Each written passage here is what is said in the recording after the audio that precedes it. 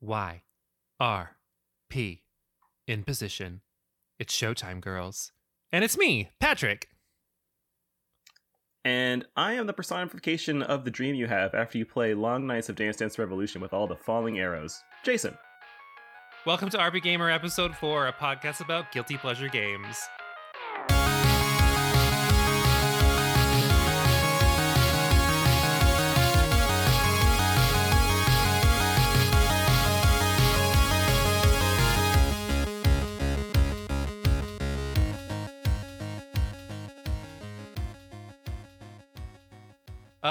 So gamers, welcome to our episode on guilty pleasure games. Yeah, I'm excited for this episode. I play so many games that no one has ever heard of, and now I get to explain why I play them. So I would say literally that's like 90% of your collection. And I don't even mean like the 12,000 games that you own. I mean like just what you actually play. It's only a casual 3,554 right now, but you know, like let's not even go there. Okay, Jason, explain to our listeners what a guilty pleasure game is. Okay, so don't get the wrong idea from Patrick's horrible explanation. They're not bad games, but I feel like a guilty pleasure game is one that might not fly by as like a mainstream big hit, or it might be something that has maybe one major gimmick that goes through like the entire game that you're just like, yep, that's exactly what I want to do. Like this is how I want to play my game for the next 2 hours and just get a lot of I don't know, not as great substance and quality that you might get from another game. Yeah. But you still personally really enjoy it. Yeah, I think they're kind of like one-trick pony games for sure. Yeah. I think that's kind of a big way to talk about what they are. But also, I just think on the surface level, you think of guilty pleasure anything, it definitely still fits that niche of being too afraid to share to the general population that you play it as well. Yeah. So I think it's like, I mean, both. like junk food or saucy romance novels, like every genre or category in your life has these things. Junk food's not a guilty pleasure. That's just a pleasure. There's no guilt. To some people, there is no guilt. So knowing that you eat your junk food and don't feel any shame at all, have you ever felt kind of ashamed for playing any type of game? Yes, completely. Period. End sentence. The end. When we did our episode on coming out as a gamer, I talked a lot about being like picked on and stuff like that at a young age. And my interests were just kind of different, even though like now they're super socially acceptable. So growing up, RPGs were my guilty pleasure because they're the games that I actually was kind of made fun of for playing. Like amongst everyone, like my brother, my cousin, of the kids at school, it just wasn't something that was played. So I think back in the day, that was one of those things that really set you apart from people, was being a nerd. And being a nerd now is so much more acceptable because, you know, like everyone plays games now, but back then, if it wasn't like Halo or Smash Bros or sports games, you like were just kind of ostracized for it. How about you? Yeah, completely agree. A couple of months back, we actually wrote on the RP Gamer Instagram about the anniversary for Chrono Trigger being like 27 years or something like that. Jeez. Yeah, fuck. But yeah, exactly. And I think that it made me think when I was writing it, like, you know, this is so strange to be writing about this game and how popular it is and how much people love it. But it wasn't like that 27 years ago. And I think it's exactly what you said. Just the taste changed. So what you would enjoy back then, you know, is so much more acceptable now. And I'm sure there's some reverses. Like, you know, it's not as acceptable now to, I don't know, just play sports games. I don't fucking know. But have I ever been ashamed of playing like an RPG? Not really. I always thought I'm in the same boat as you growing up, that's what I really liked. I think once we got our SNES, I want to say, and we rented... now, for those of you who don't know what renting is... we rented A Link to the Past, and I just remember thinking, this is so fun, and that's such a cool game. It's not even really an RPG in a sense. Definitely not. But it turned me on to that sort of like playing a character sort of idea. And then we eventually got Final Fantasy 2, which was 4, And that was pretty game changing, and it just felt so neat to have a different type of game, not a fighting game, not a action platformer, the normalness at the time. And I felt so cool, but like no one knew about it, so it was just such a weird thing. And then I would have to read Nintendo Powers and Game Pros and just find out like, oh, that looks like a cool game, and most of the time it was probably hot garbage, but like it was still what I really liked to play. And I felt kind of special knowing that I was in a more secluded group that liked these types of games, because I got a lot of enjoyment from them. It's weird to think that I mean, it's not even just RPGs, it's just certain games in general. Like actually in that same episode of like coming out as a gamer, I talked about my one friend, Rob, who I used to play games with, who's probably like one of the few people back then who was kind of into the things that I was in, and then he moved away. I actually found him on Facebook after like 10 years of searching a couple weeks ago. Stalking. Just it was, well, I mean, I'm not going to say his full name, but I mean, like, you have a name like Robert, and then like it's not Smith, but like just say Smith. It's just like you get millions of hits. But regardless, one other game that we played together was Clay Fighters 63. I love that game. Yeah, and third, and it's just like, that wasn't a game that we could talk about with other people that we played, because there was just such a stigma behind the types of games. It's not a real fighting game, right? Yeah, exactly. Like when mm-hmm. you stack it up to something like, at the time it was just Street Fighter or mostly Mortal Kombat. Like that's what everyone was playing. So yeah, there's always a big fear being different or noticed for the wrong reasons, and for that reason, like, we hide these games that we like to play. Like, you should be proud of what you like. And again, I just think it is so, I wouldn't say it's like normalized now, but you know, there is a level of acceptance, or you will find your group, whether that's in person or virtually. But like, you know, not everybody does have that opportunity, and like I feel like we definitely didn't have it. But do you still feel like there's a stigma? I do feel like there's still a stigma, and I feel it even today. And it's almost like micro stigmas. I feel like there's this weird feeling for especially competitive games that you need to like fall into a meta and play it the right way, when you should just play the game the way that you want to play it. You might not see this too often, Patrick, but I mean, in a lot of the like fighting games or like Overwatch, big games where you have like a competitive scene, it tends to lean towards like, why are you playing this character, or why did you go down this path, when just play the game to have fun, man. Like, just play it to have fun. And I think that sort of mentality can go back to guilty pleasure games, where people might be like, hey, why are you playing Clay Fighter? Mofo, I'm playing it because I like it. It makes me happy. So like, I might also like Street Fighter and Tekken, but like sometimes I just want to be, you know, bad Mr. Frosty, and like sometimes I just want to have fun that way. And I think that's why video games are wonderful, because they let you escape in however you want to escape. And if anyone tells you otherwise, that you're not playing the game right or playing poorly, they're just being mean. Yeah, people suck.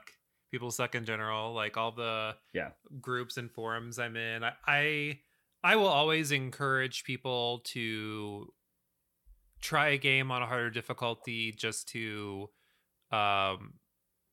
challenge themselves or grow from the experience and whatnot. But I'm not ever going to shame someone for the games that they play, or if they do decide to play, you know, on an easier difficulty, because at the end of the day, like, it is their choice. And like you said, it's not like it's a wrong way. Yeah, I mean, if you're enjoying the game, like, who cares? Like, I'm happy that you're having fun. So you talked about how you think that like a one-trick pony element to a guilty pleasure game is like one of the main parts of its identity. Are there other things that like have to appear for a game to be considered like a guilty pleasure? I feel like if a company or developer is making a game that they know full well is going to be like super specific and probably fall into like someone's guilty pleasure game, it's probably going to be a little bit of like campiness, like, it's probably going to be there. So yeah, one trick pony for sure, but also like a weird quirk or mechanic.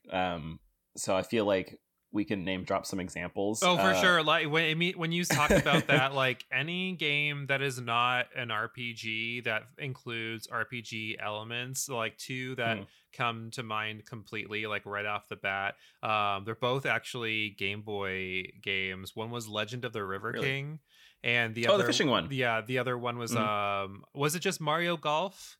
Like, what was the one that was on the Game Boy Color? It was made by Camelot.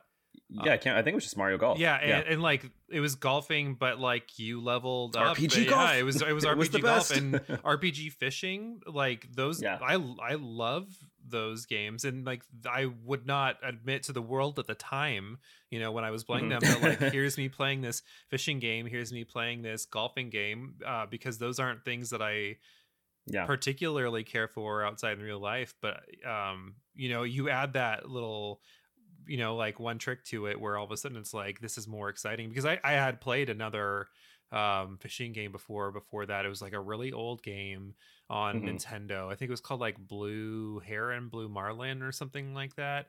And you just like go around and you fish, and like it wasn't really that exciting, but all of a sudden like, oh, this is a fishing adventure. Exactly. Gotta reel them all in, you know. You gotta catch the legendary fish. Seriously. So I think that's a big, I think that truly is a big component, and it is built with intention, like you said. Like, it's almost like when developers decide to get adventurous, and it can be a little bit more exciting, but it also can be a huge risk. Yeah, I agree. I think some ones that stand out to me, I always really liked the Earth Defense Force series. And I think it started from a happy memory of playing with my brother. Why? Those games suck. Exactly. And you know what? Some of them kind of do. Yeah. But like, it's still fun. And it's like the core premise of just killing gigantic bugs can be really, really fun. And there's a reason why the game is still around 20 years from now. But like, you know, you don't see Legend of the River King anymore. Like the games kind of still have a mass appeal when they're done right. And yeah, they're not good, you know, in any like sense of the word. They're not going to win awards, but they're still like a good time. And I think that's an amazing feature. Well, I think they kind of, I was going to say, I think those kind of spur into other things though, because like Legend of the River King, you know, though we don't see a fishing RPG, I feel like some of these elements from these games evolve into better things. Like we see better fishing in games like Story of Seasons or Stardew Valley. So I think like the reason we don't see specific games like that is because we're seeing how it evolves. I know the whole like, isn't there a full sports game that's like sports RPG, and it's in the same kind of style as the Mario Golf? It's like an indie game. I can't think of the name, but I've seen it, and it's like, it's kind of tennis, but it's kind of this and it's kind of that, and it's like just a bunch of sports games, and it's definitely like Game Boy / Super Nintendo-esque graphics.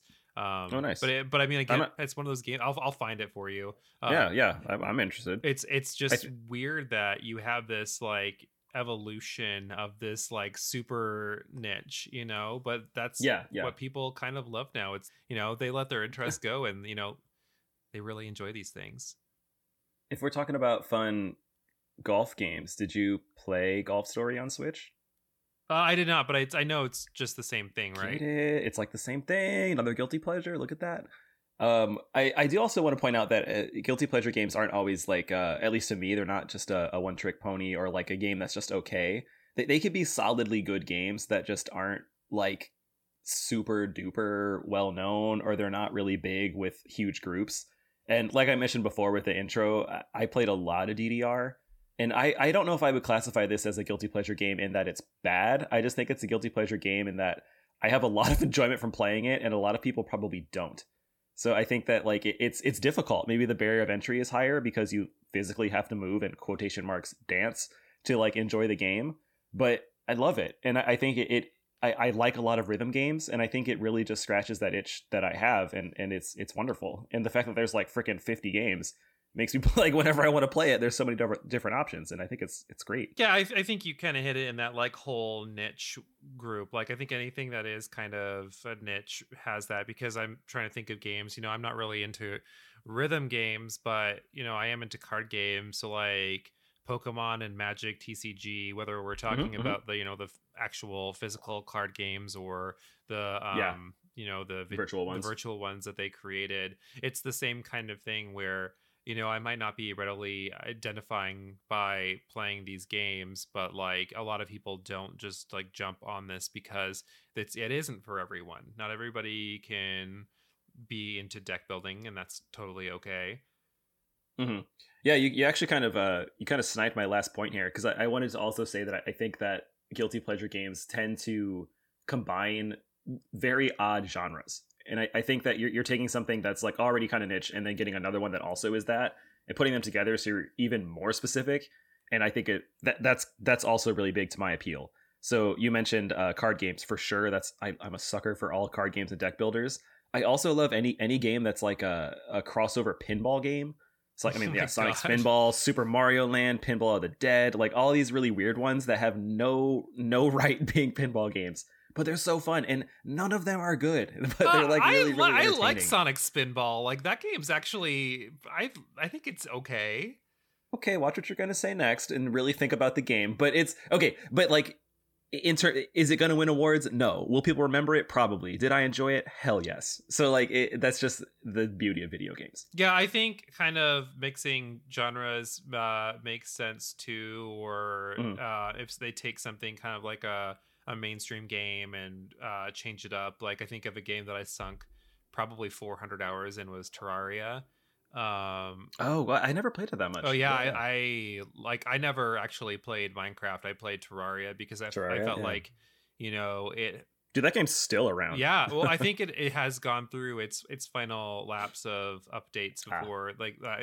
Same thing with Stardew Valley, where they've moved on to new projects, which is totally okay because they've spent. It's been like 10 years. Yeah, like you pay for the game once, and they keep on adding content so that for free. You don't have to pay for the extra stuff.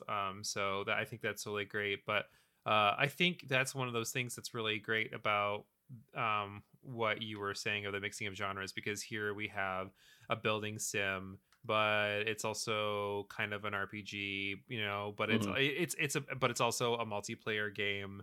But it's also kind of an adventure game. So there's just a lot mixing in that just makes it fun. And Terraria is 100% not a bad game. Like it's really, really, really good. Yeah. So to get back to the question at hand, like common criteria for them, I feel like it's hard to really say. Like, I don't think there's a definitive, like, God of War is an action RPG. Let's just call it action game. But like, how do you define... But you wouldn't define that as a guilty pleasure game. No, I wouldn't. And I think it's just because like people know it and like what you're gonna get. But if I'm like Earth Defense Force is an action RPG, like it kind of is, but it's not really gonna be in anywhere near the same category of people recognizing it, enjoying it, playing it, or buying it as like God of War. So and maybe that's it is, where it comes from. Maybe it is too, like the overall fame of the game is kind of what makes it that as well. I don't know. All I had written for like what are the common criteria of guilty pleasure games is must have cats. So must have cats. that's where I'm at. Yeah, today. See, exactly. Exactly. That's and you know what? When you say that, I can think of like 5 games on a Switch where I'm like, yep, there's a few on there. You can get that. So when we talked about Terraria, and like here's a game that I think I started in 2010 or 11, somewhere around there, and I was still playing it 6 or 7, 8 years later. Do you think that there's like a certain barrier to like the timeliness of a guilty pleasure game, like, or do you think they're timeless, like you can play it at any point? I think they're like, I guess I would classify them as personally timeless. Like if we go back to your Clay Fighter example, I kind of run a like on my Downstab blog every year. Redacted, E3, cutting it. Wow, thanks. on my downstab.com blog, I usually do a piece around E3 that I kind of make up like dream wishes for announcements. And lots of times I'm pulling on my nostalgia to like make up something funny. But the reason why I say like, let's bring back Power Stone, or they announced Clay Fighter 4, like things like that, is because I really like those games and they really struck a chord with me, and I will always remember them. But like, and you probably do too, like, because you mentioned them. But I mean, Laura, no way. Like Scott, definitely not. So like other people just don't know it. But if we went back and said, oh yeah, you remember Street Fighter, at least people will kind of be like, oh yeah, I kind of know the idea, or they'll remember Mario. But I think that to be a timeless guilty pleasure game, it's going to be so personal. I don't think you can really pull on those strings of everyone, and that's going to make it difficult for that game to last the test of time or be remembered 10, 20, 30 years from now. Yeah, I guess you're right, because you talk about Super Mario World, and that game completely stands the test of time. Like, it's wonderful. It's a game where at any point you can listen to it.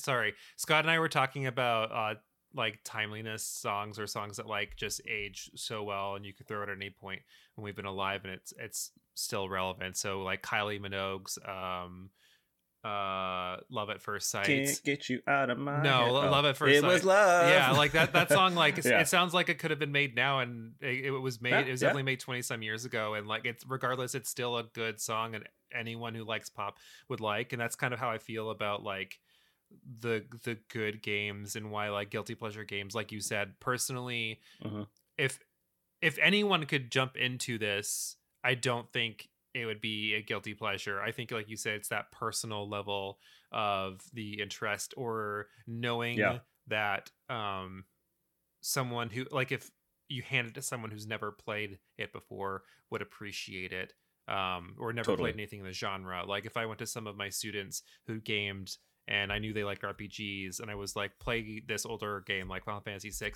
they would like it. But if I did that to Scott, who's not really big on RPGs, it would be a big nope. And I know those aren't really guilty pleasure games, but just kind of like illustrate the example. The same idea. Yeah, if I handed someone this fishing game, or like you said, Clay Fighter, where there's just so many better fighting games. And it's not that it's a bad game, it's just there's better things to play, so why not play those instead?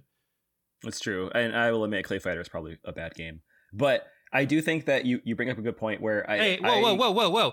Any game with Earthworm Jim as a character is not a bad game. Go fuck yourself. Okay, sorry. God, who did I main in that game? I Earthworm Jim? I feel like I was always the Blob. Oh yeah, he's pretty good too. And then I think, was it Ichabod Clay, the little pumpkin dude? Yeah. Loved him. Okay, anyways, back on topic. I think you bring up a good point too, and talking about the personal stories and whatnot. I collect video games, which is very obvious at this point to people. I know, to listeners of the show, but I absolutely love the personal stories of people playing games and saying like, "Oh, I loved this one," or "This one, I grew up playing it. I was so surprised. Hidden gem, blah blah blah." I really cherish those, because that's what makes collecting fun, and that's what makes me want to play and learn about new games. Let's say that I had never heard about Clay Fighter. We're going to pick on this game. But if Patrick described it to me as like, you can be this, Earthworm Jim, or you could be this older, Viking lady that sings opera, like all these weird things, I'd be like, what the fuck are you talking about? That's exactly what I want to play. And so like, it's so fun. And it's just, it's so neat. So the personal stories keep those guilty pleasure games being timeless. And then they're passed down as like, I don't know, like legend to other gamers, and it's so fun. I love it. But no, overall timeless, probably not. They're going to be forgotten eventually, or so minuscule and low that no one's going to really remember as the time goes on. So when do you think guilty pleasure games started? Because I think of, old games were weird, right? Like if you weird. think of Nintendo games, Super Nintendo games, and like Sega games, like we didn't have decades of quality. We didn't have quality. There wasn't a lot of like the polishing, so developers would try a lot of different things when making games, and some landed and some were like the worst games ever. But I felt like there wasn't too much shame in some of these games that were trying new things, because at the end of the day, like you play Bubsy, it's like a Sonic clone, or there are a lot of games that were kind of like that. So I think, like, I don't know, would you say maybe Gen 3 is when things started to become a little bit more guilty pleasure oriented? So I'm thinking like PlayStation 1, Game Boy Advanced, N64. Like, is that kind of where we're seeing this like wave of games that people probably were a little bit more hush hush about when they started playing? Yeah, I would say I would say yes, but I would also clarify it too. I think around that time you did get the bigger quality of games, and like you mentioned, like Bubsy, things like that. Those games were probably a little bit more on the hush hush side, that like you didn't say you were playing that on the playground, and you'd say you're playing Sonic. But I think that the idea of a guilty pleasure game got a lot stronger around the Dreamcast, PS2, like that era. So you're saying Gen 4 then? Yeah, I think it got a little bit more like, what is happening? And you would get these a little bit more random Japanese games. But my big asterisk is I do think that the guilty pleasure games really started around, let's say, like the mid 80s to like early 90s, as those gamers got older and got nostalgic. So once those gamers became 20, 30 and they looked back and they're like, you know what, I do want to play Low G-Man on the NES. Not a great game, but like it has this a little bit timeless appeal. Like it has the personal guilty pleasure game timelessness to that person. I think that's when you started to see them, and that's what made people like turned on to the idea that you don't have to play a mainstream game to have fun. Also, you don't have to play a mainstream game. You can just play earlier games too. I think that's kind of where it came from me. And then the modern guilty pleasure game, I would say, yeah, probably around then, probably around Gen 4. Really, I mean, you could kind of throw a dart anywhere and you could defend it. But I would say it's probably Gen 3, Gen 4. Yeah, I think you brought PS1, up a PS2. good point with the whole, like, when we saw a little bit more of the Japanese influence in gaming, even though, like, a lot of these games were coming straight out of Japan anyway. But I feel like they were very bland. You know, like you could look at any of these games and you wouldn't have been like, this was made, like as a kid, I wasn't aware of where games were coming from, you know? So just thinking like this game didn't really you could pick up anywhere in the world and it just kind of fit. But when we started to see other cultures, I feel like, come in. So like Onimusha is very heavily influenced in Japanese lore. Right. Yeah. And great game. Persona 3, which I love that game, but I was actually made fun of by my residents, the ones I didn't get along with, for playing that game. And I feel like it was that, like, I'm so into other cultures that I think this is really cool, but a lot of people just aren't open to this weirdness of experiencing other cultures. They're very like corn-fed, steak and potatoes, you know, like yeah, exactly. Yeah, so I think you're right. Like when we started to see games go from just like generic, I mean, like even the old Final Fantasies, just kind of, they're great, like they're so good, but I mean, like they didn't really reflect too much of a culture. Yeah, I agree. And I also have a story, college story. So when we were like moving in for the first year, my freshman year, like our door was open and I was playing video games. And this one guy, I don't even know who he was. He must have lived on the hall. He's like, "Oh man, you gaming in here?" Because he saw my controller. And I was like, "Oh yeah." And then he just decided that he could come into my room. So he came which in, is very, like, very college, especially very Purdue. Yeah, exactly. And so he came in and I'm playing Dreamcast first off, and I'm playing Capcom vs. SNK 2, which is one of my all-time favorites. And then he's like, "Oh, okay, cool. Well, yeah, maybe I'll come back later and we can talk." Because, like, I don't know, I wasn't playing Madden. I wasn't playing, I think Guitar Hero was out, but I'm playing this older game. And it's just so weird to me that people think that like you can't play and enjoy games. I don't understand. But for me, I mean, already at that point, I'm like, I'm gonna play this 10-year-old game. I love it. That's why I'm playing it. So I don't know. It's whatever. Well, anyways, I think that's what sets us apart from just the normies, though, is that, like, you know, it's not just something we do to pass the time. It's a true interest and passion, and where for everybody else, you know, it is just kind of what they do when they have free time. Yeah, totally agree. And I tend to like lean toward, I don't know, the familiar games that I really enjoy. So we've talked a lot about, you know, Clay Fighter and fighting games, and you've talked a lot about RPGs. I feel like when I'm looking for random games, that's where I tend to get more adventurous, is when I know, like, this is an RPG that's set in, I don't know, The Kitchen, and you play as like evil mice, you know, trying to get the cheese, I'd be like, yes, that is what I want to play. And I think that's, you know, I know the mechanics, and that's why I tend to gravitate towards it. Does that kind of make sense? Like, do you feel the same way? Like when you're trying to find these types of games? And yeah, I think when I originally thought, because I think I was going to bring this up too, I would have said, I don't think so, but I do think so, especially when we were talking about the whole one trick pony thing and having that niche where like some of these games aren't RPGs, but you know, if they have that element of something that is familiar, then I am into it. It's like a little bit more safe. Yeah, it is a lot more safe. So I feel like those games where they meet in the middle to appease like both audiences, like the fishing game, like it's an RPG and it's a fishing game, like it could be for both people. I think that's when all of a sudden, like, it's not something that I would say is an RPG, but it's that common middle ground that makes me want to try it out. So yeah, I do think that there's a certain level of what I identify with like applying to this. Yeah, I do agree that there's a certain level that I connect with, but there's also the other end where I don't. And I think that it turns me on to like other types of games. So we had just briefly mentioned that I really enjoyed card games, like card battle systems. And I don't think I would have known that if I hadn't played, this is a random one if you know what it is, Lost Kingdoms on the GameCube. Yeah, I'm familiar with it.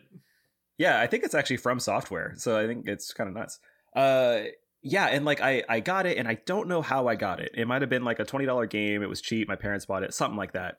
But I was just addicted to that type of game. And it was, and I didn't know. All I knew was on the back, like, oh, cool, you play as this girl, and it's a medieval setting, and there's like skeletons and stuff. I'm game. And then they threw this card battle system, and I'm like, what the? But then I loved it. And here we are like 20 years later, and I mean, Slay the Spire, I love it. I have like 3 card games on my Switch wish list. Like, it all started from that. And I think it was cool because I took the safety step of knowing I'll probably like the setting, and then the kind of blind leap of like, what the F is this even game even about? But it turned out to be great in the end. And yeah, that was an absolute guilty pleasure. And it's not even a good game, but it got a sequel somehow.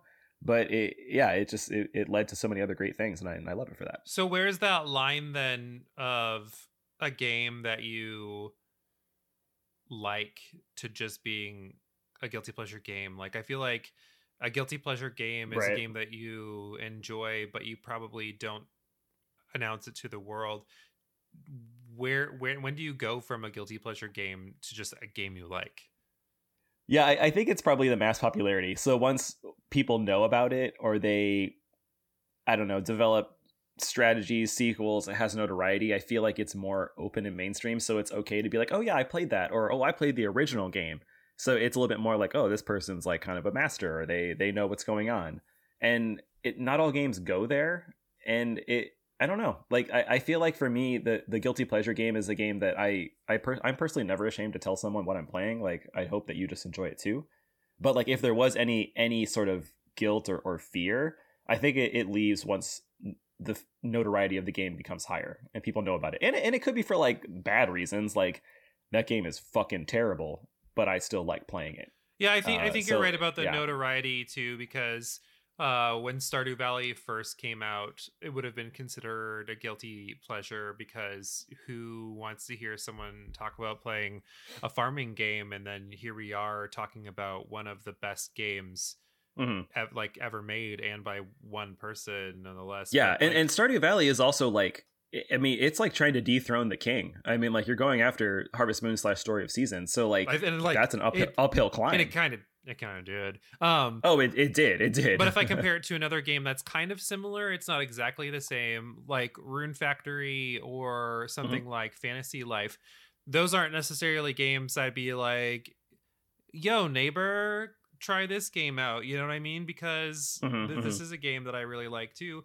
And I wouldn't say it's necessarily shame but it's almost like Yeah. street cred, you know? Street cred. Like, take away your gamer card. Yeah, no, I don't think it would get my gamer card taken away. I think it would get the rest of my coolness, my cool factor taken away, depending on what circles that I'm in, because it's a lot easier to tell someone that you like mainstream game versus that has a lot of success versus niche game that's high anime style, Yeah. you know?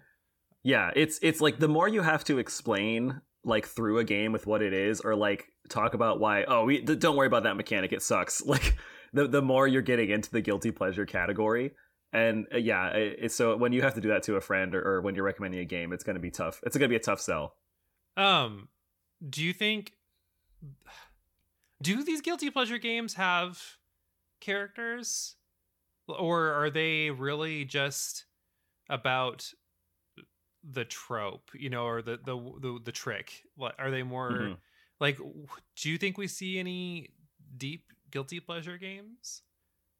I can't answer that right now because all I'm thinking about is Fantasy Life and how much I loved that game. Yeah, stupid amount of time. I mean, I've told you that I've caused myself to have a panic attack because of that game, because oh my gosh, of all so the good. I am, when it comes to those types of games where you literally get to just have a fantasy adventure, but you also can make clothes, but you also can cook, but you also can fish, but you also can make furniture.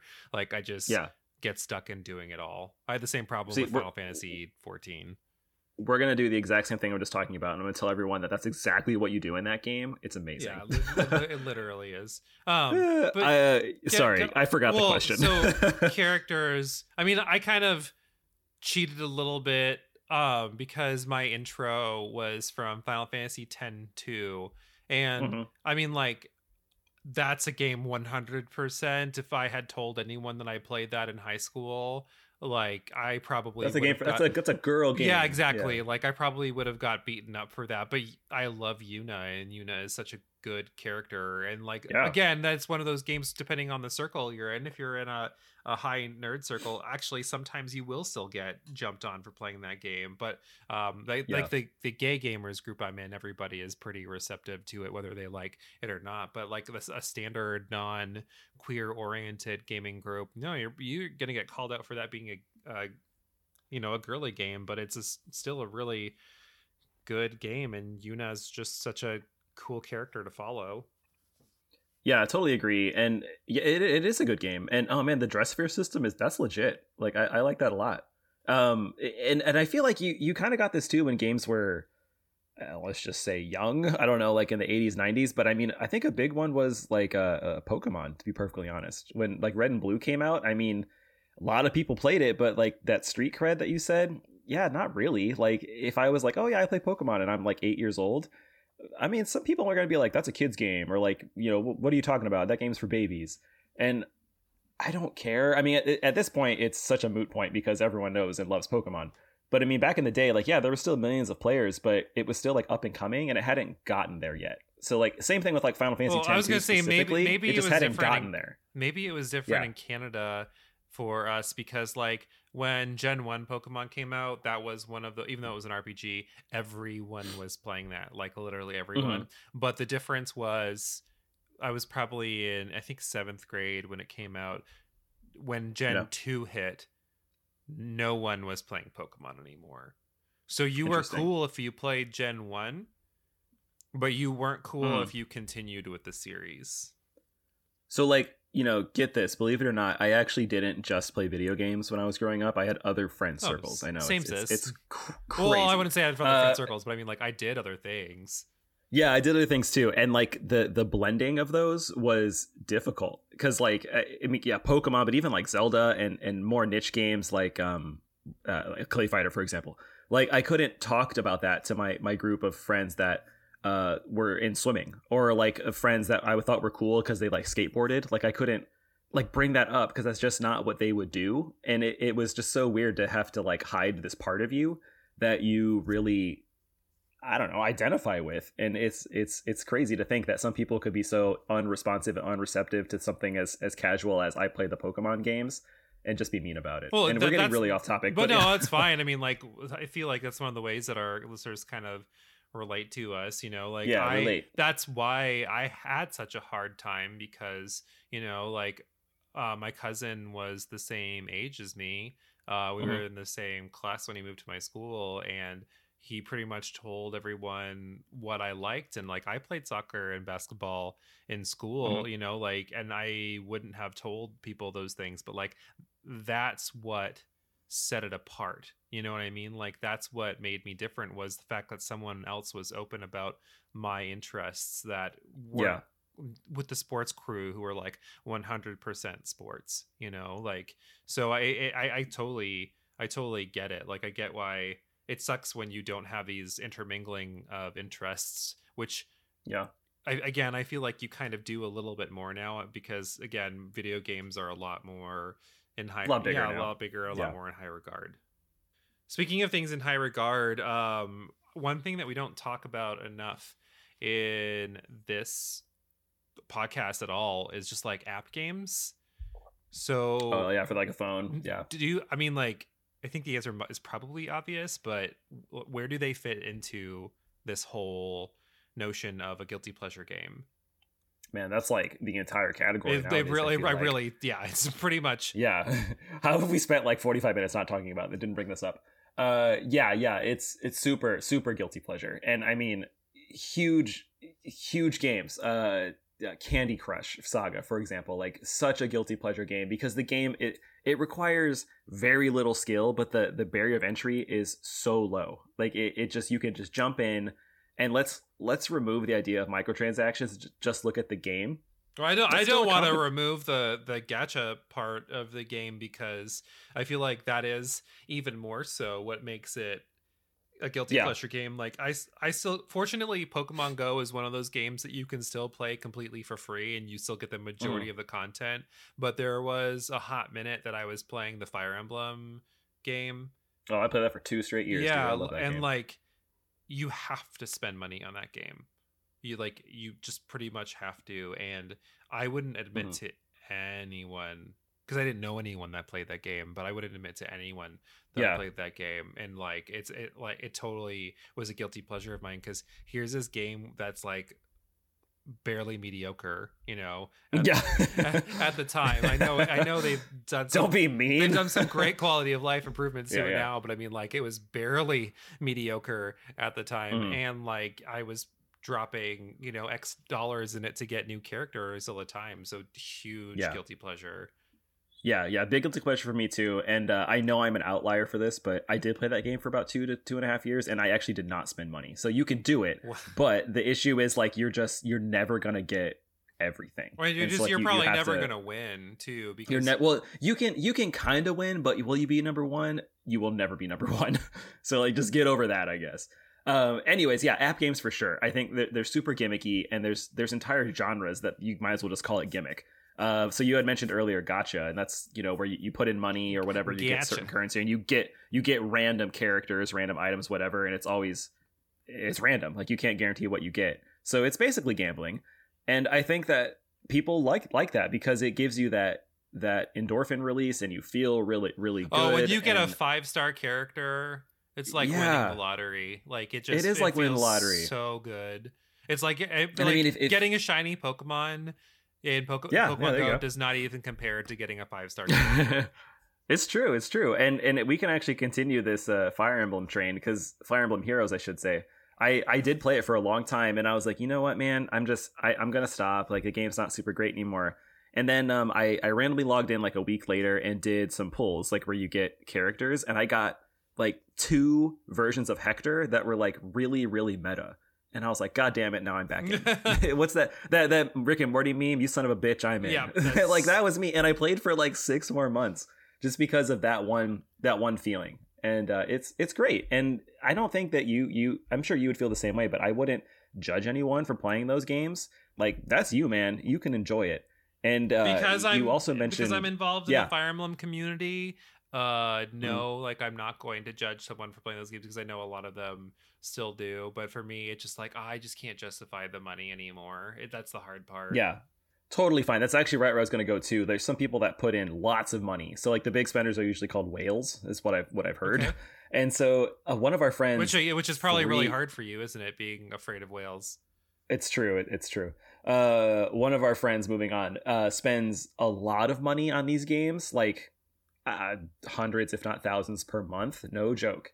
And I can't judge him because he likes his games. Like, that's just what he does. Like, sure, as long as you're not like getting into financial trouble because you're spending too much money, like, do that. Have fun and enjoy it. But these app games, these pull games, puzzle games like Candy Crush, yeah, a lot of them are just gimmicky and really just guilty pleasures because they give you that quick release of fun and enjoyment, and then you're kind of done and you don't really remember the story or the game or the puzzle. You just remember the feeling that you had.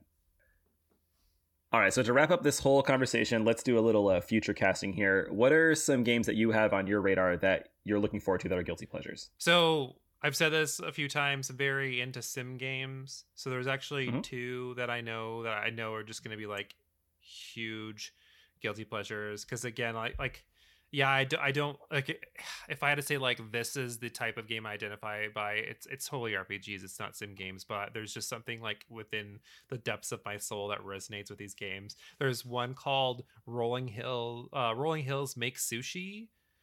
Yeah, and you're a sushi restaurant owner.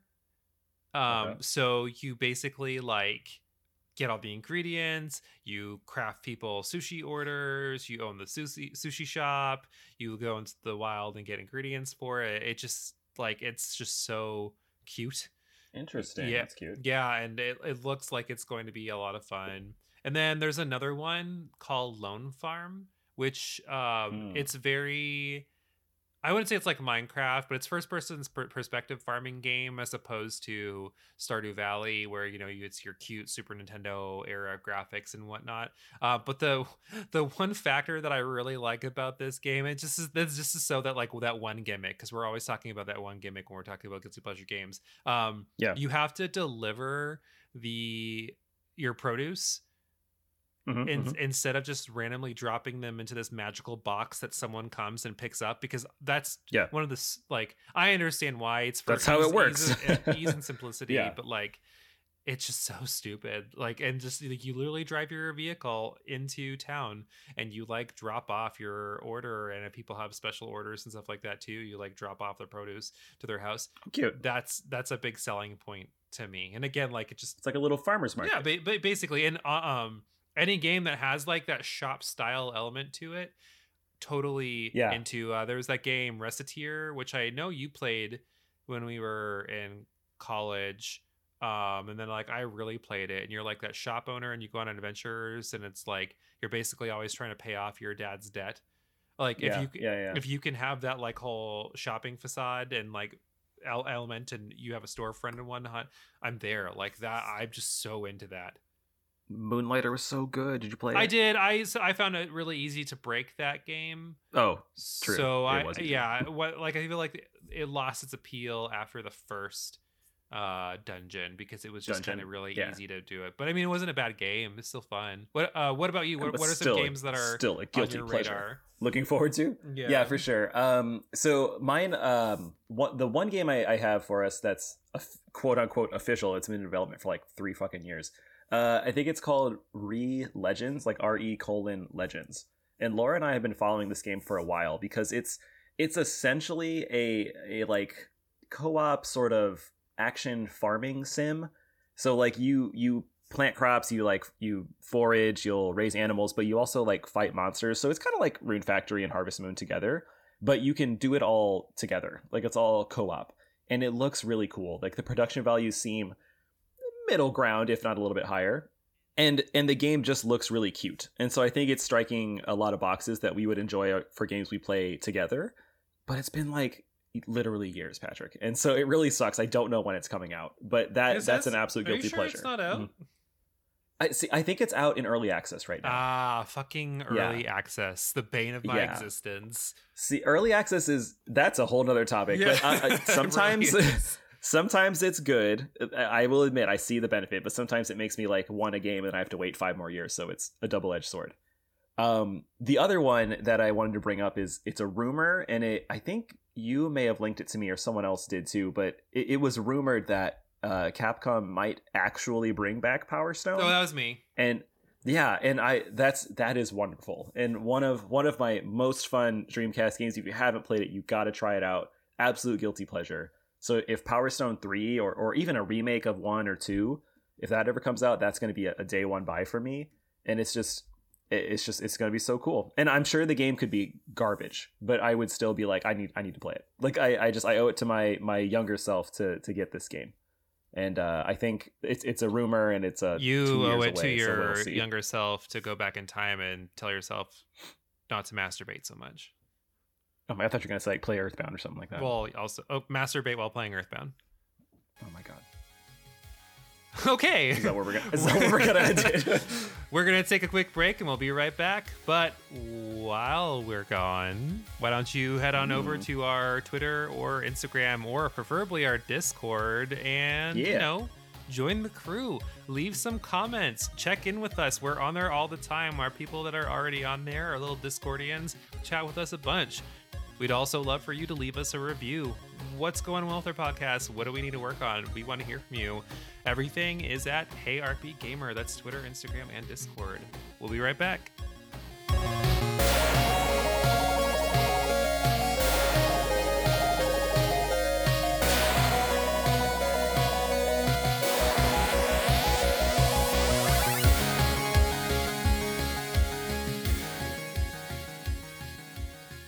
All right, and we are back. I've refilled my coffee. We're ready to go. And now I want to do a little bit of a what you playing, Patrick. What have you been enjoying recently?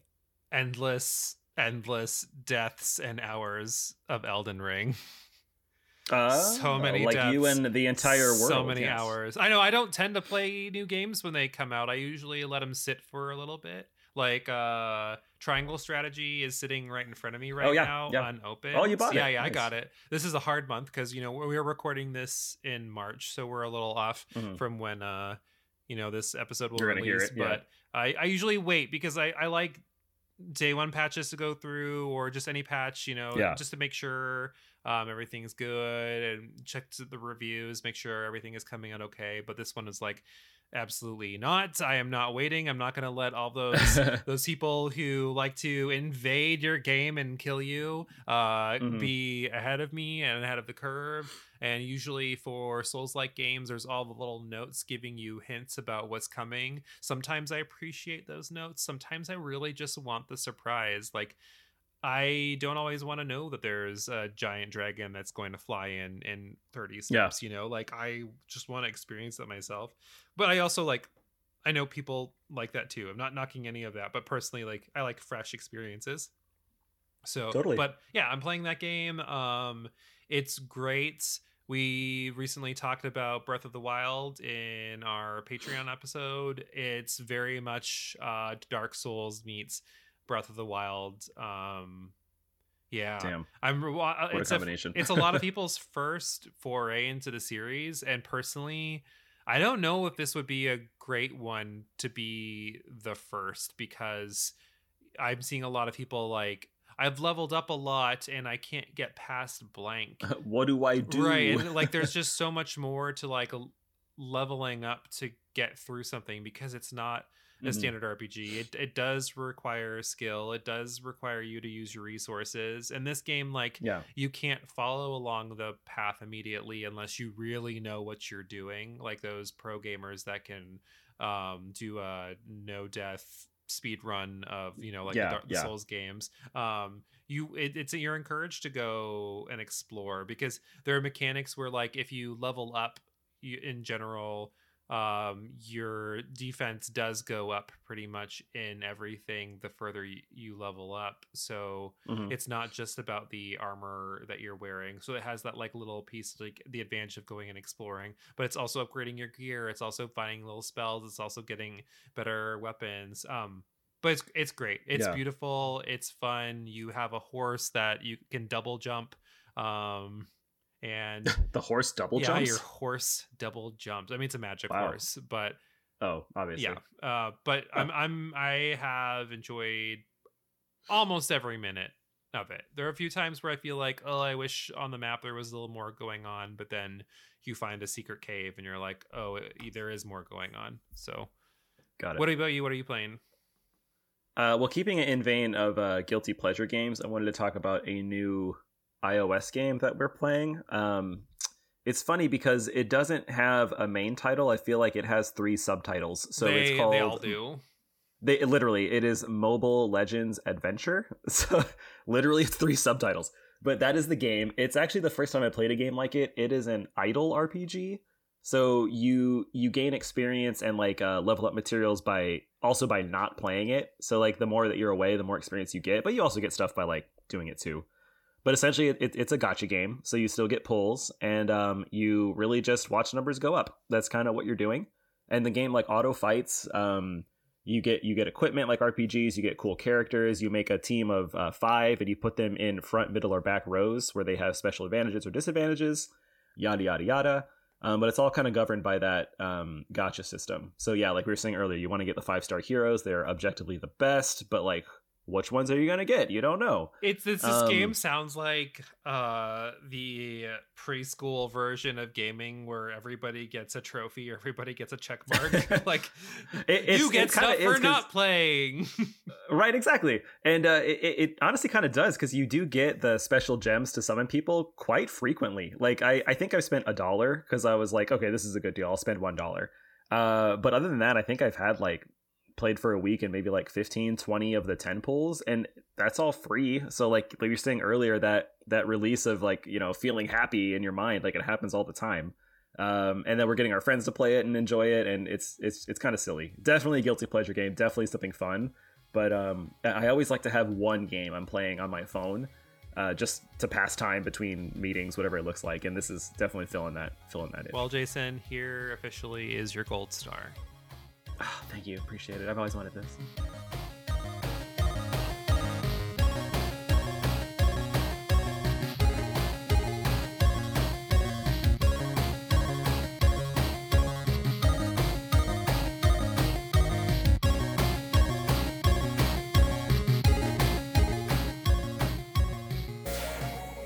And we're back for segment 2 of our podcast on guilty pleasure games. Unfortunately, we could not think of a topic or a game that revolved around guilty pleasure games, so I thought of something crazy cool. Are you ready? We thought that we would anagram, which is when you take a word and you scramble it into other words, the titles of other games into hilarious new titles, and then see if the other person could guess what game we anagram. So I'm gonna get none of these. We'll work this as our usual trivia games. We'll give the anagram title, and then we'll give a few clues from there, like the number of words in the original title and just like something specific to the genre. But just to give an example, if I anagrammed a title and it came out, like if I anagrammed Final Fantasy, I would give Jason Nasal Tiffany, and he would have to figure out if that was Final Fantasy or whatever it might be. So yeah, Nasal Tiffany sounds like an incredible name. But yeah, Jason, I feel like I typically go first on these. So why don't you give me an anagram title first? Oh, God. Okay. Here we go. I know. I'm not even going, and I'm excited. I'm excited for this one. This was fun. Okay. Once this clicked for me, this was fun. Okay, I am stressing out for this, even though I'm not going first. But I'm gonna send this to you so you can see it and read it better. But my anagrammed game is me shits. Me shits. Me shits. Oh God, me shits. But it's short. Oh man, me shits. Uh-huh. Oh, first clue. Is it one word? It is 2 words. It's 2 words. Does it have time in it? No. Oh. I mean, you could anagram those to spell time, but that's not right. Okay, just to clarify, we're going with mainstream games still, right? Or like mainstream game. Games that we should know. Me shits. Yeah. This is a PC game, part of a very large series. I don't know, Jason. I think you got me on this one. This is the easiest one, man. It's the shortest. You could do it. is by Maxis Studios. Not helping. You create people and you move them around with their little green plumb bob. It's whatchamacallit, the original Sim game, The Sims. The Sims. Yeah, there you go. Me shits. You got it. Nice. Yeah. Well, I never played The Sims, so you know what? I never did too. Actually, let's just move on. Okay. Well, you gave me shits. I'm giving you Anita Calves.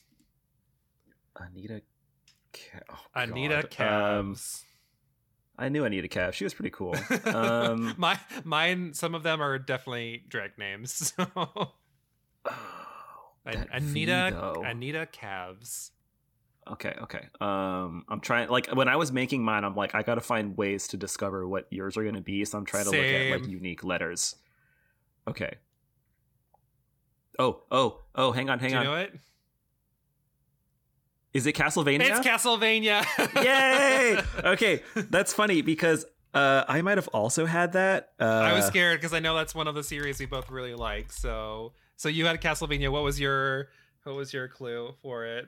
I think I did that right. Eats a civilian. Eats a civilian. Yeah, right. Did you make these yourselves, or did you? I made 2 of them. Okay, because and then the rest used a generator. Yeah, the rest I used a generator. So yeah, I did. Me shits was one, and then I can give you your next one, which we also made. Eats a civilian's good. Okay, yeah, lay one on me. I mean, Anita Cap eats a civilian. It's Castlevania. I like that. Okay, round 2. I'm going to type this in for you.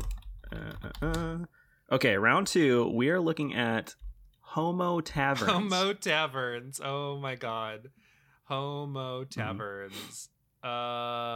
Quick clue: 2 words. Homo Taverns. 2 words. Mm-hmm. Yep. I feel like usually I'm really good with these, and I feel it's not. See, I feel like I'm terrible at them, so I'm living up to my expectations. All right, give me a clue. Originally started on the SNES and still has games to this day.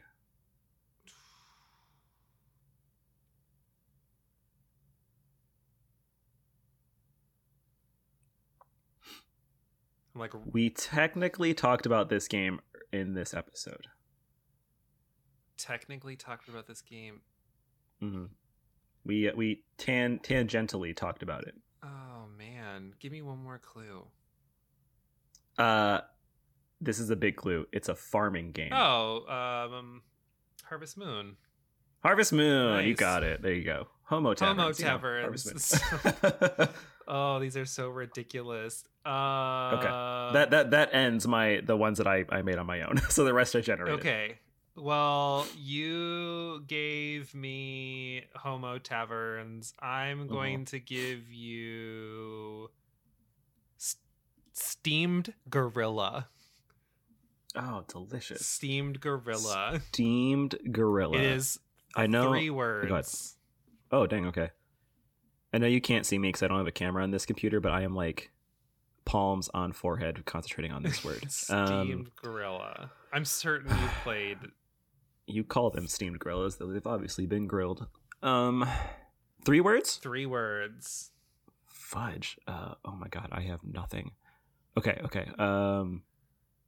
3 words. It's probably one of the longest series going. Interesting. All the way back from the original Nintendo. Oh god, okay, that's a big clue. Original Nintendo. Donkey Kong. Oh my god, dude. This is an ASMR stream now. The major producer of the game or director of the game is no longer with them, I'm pretty sure, unless I'm mixing up the different series. And it started on the NES? Mm-hmm. Yeah, and it's literally... Oh, wait, hang on. It's Metal Gear It Solid. is Metal Gear Solid. Yeah. Steam Gorilla. What the fuck? I know, these are so stupid. Oh god, that's amazing. Yeah, I'm looking at. I'm looking at. I'm like nothing started on NES. Like Patrick, you made this game up. Okay, you ready for the next one? Wasn't I? Yeah. Technically no, but like I get what you're saying. Yeah. Wait, no, works. it did. Metal Gear was on the. I think it was on the MSX first, but technically it did start. Sorry. Yeah. That game. That's just. I'm going to type the word, not the actual. Okay, this is your next one. We're going with Register Theft. Register Theft. Yeah, Register Theft. Again, I know you've played this game, and two words. 2 words. Register Theft. Mm-hmm. Huh. I'm still looking at Anita Calves. Me too. Anita Calves eats a civilian. She shits in homo taverns. Drop me our chat right now where we're sending these on to each other is pretty hilarious. Yeah, exactly. I'm gonna scroll back to this months later and be like, what the fuck? drop me a clue here, bud. Oh, 2 words. Started out in the arcades and on the SNES.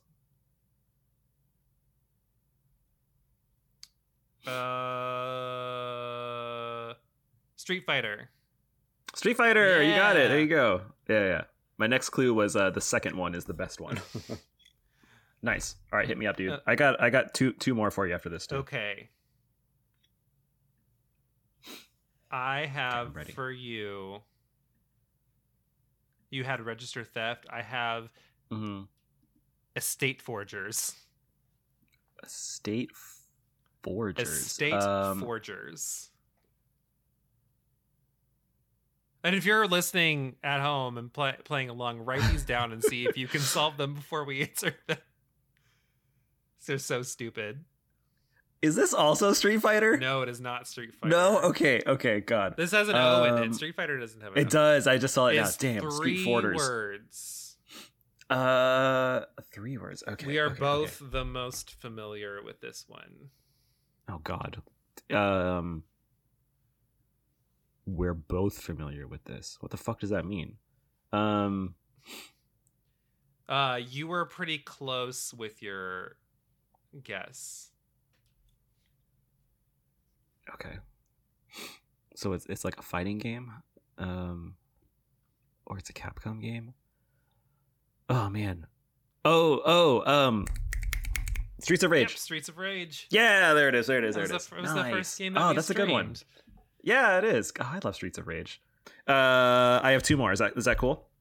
Yep, I got. Because you stole "eats a civilian" from me. Okay. I gotta make sure I spell it right so you can use these letters. I'm just copying and pasting what I prepped. Oh, I have one on my phone because I didn't want to be super loud with my cookie clacks. Oh, got you. Okay, we're looking at Meanie Mightiness. No. Oh, did you take that one too? Shin Megami Tensei. Yeah, you did. Oh no. That's what I was literally about to copy and paste. Yeah, I love that. I thought it was hilarious. Yeah, same thing. Okay, well it's Shin Megami Tensei. Anyways. Yeah. Well, I'll take that one away. I literally was about to drop that one on you. Anyways, we have the same mind. Well, you go next. Okay. Well, speaking of Shin Megami Tensei and Devils, you have Devil May Cry. Devil Entries. Devil Entries. Okay.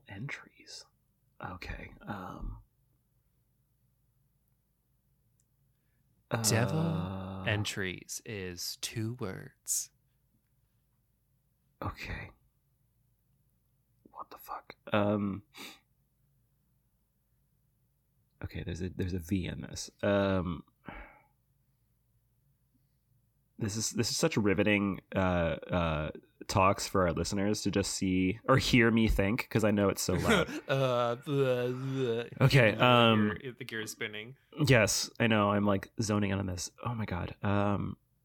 No video game has a V in it. This isn't fair. Can I get a clue? The clue is there's a V in it. What the? What system did it start on? PS1. PS1. Okay. I feel like if you know me, this is a relatively easy one. Oh God, I don't know you. Resident Evil. It's Resident Yeah, Evil. okay. Once you said if you know me, I'm like, well, devil is evil with a D in it, so that worked.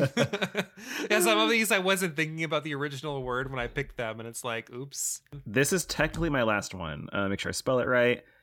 Hopefully you don't have this one. More turd pies. More turd pies. More turd pies. This game. Super Metroid. Oh, you got it. What the? Yeah. Oh, I was gonna say it's 2. I feel like I know you enough to know that you would do that one. I would. I when I was like making these up, I was like, okay, what are funny words that Patrick will laugh at? More turd pie. Yeah. That's how you really know me. Yeah, exactly. More turd pies. Please. Okay. Well, we managed to get like basically like 3 kind of funny like poop jokes in here. I mean, I have 2 more for you I'm that ready. I'm going to go ahead and give anyway. But yeah, the more poop jokes, the better. I love it. Okay. I feel like this one's probably going to be really obvious, but I just want to do it anyway, and then I'll do my actual final one. Okay. So, Jason, your next clue is Cheetos hedging hose. Oh my God. Cheetos hedging hose. This sounds immediately to me like Sonic the Hedgehog. Okay. It's just the fact that it had Cheetos. Cheetos hedging hose. Wow. That sounds like Cheetos a weird sex act. I don't even know. A little bit. Okay, Sonic was good. I will give you your final one now. Hope it's poop related. It is not. So it's actually What's a the little point? creepy, if you will. So, Jason, your final clue is haunted orb. Haunted orb. Okay, this one's short. Haunted orb. Okay. Haunted orb. Haunted orb is originally one word. Ooh, okay. One word. What could this one word start with? Okay. Oh, I was like Undertale. No, it's not Undertale. Undertale. Well, because I was like the U and I got something there. Oh God, and I know this game, right? Like I've played it. No. Oh. Fucking it's Earthbound. Subliminal messaging. Wow, for you. okay. Play that game, Jason. I'm gonna leave. Bye. Well, that was a lot of fun, and I feel like it's Patrick's running joke to get me to play Earthbound, even though I technically did start it. It's on the Switch.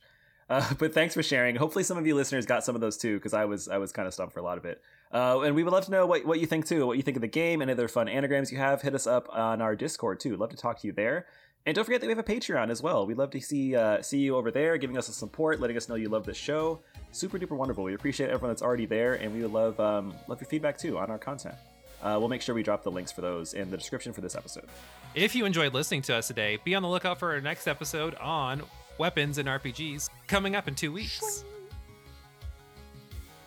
Also, be sure to head over to our YouTube and our Twitch to, check us out, watch our stuff, see us laugh, make fun of Jason, all of the above. The usual. usual. Gamers, we appreciate you all for listening and hope you had a great time. Now, go out there and get gaming.